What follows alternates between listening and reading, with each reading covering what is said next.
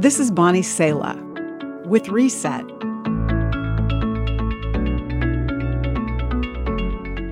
There's a lot of hand-wringing going on today. Have you heard people saying things like, "What kind of world will my children face as adults?" Or, "I sure wouldn't want to be raising kids today." But you won't hear comments like these from Alex Cravens. He's a youth pastor and father of 2 young sons.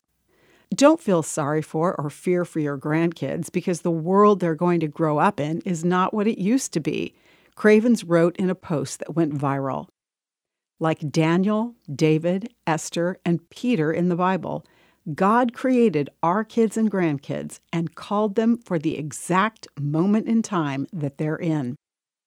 There's much that we can do to help our kids know and live out the purpose for which God created them. Pastor Cravens suggests 1. Raise them to know God's power. 2. Train them up in the authority of His Word. 3. Teach them to walk in faith, knowing that God is in control. And 4. Don't teach them to be fearful and disheartened by the state of the world, but hopeful in God that they can do something about it. God isn't scratching His head wondering what He's going to do with this mess of a world, encourages Pastor Cravens. He has an army He's raising up to drive back the darkness and make Himself known over all the earth. You've just heard Bonnie Sala with Reset.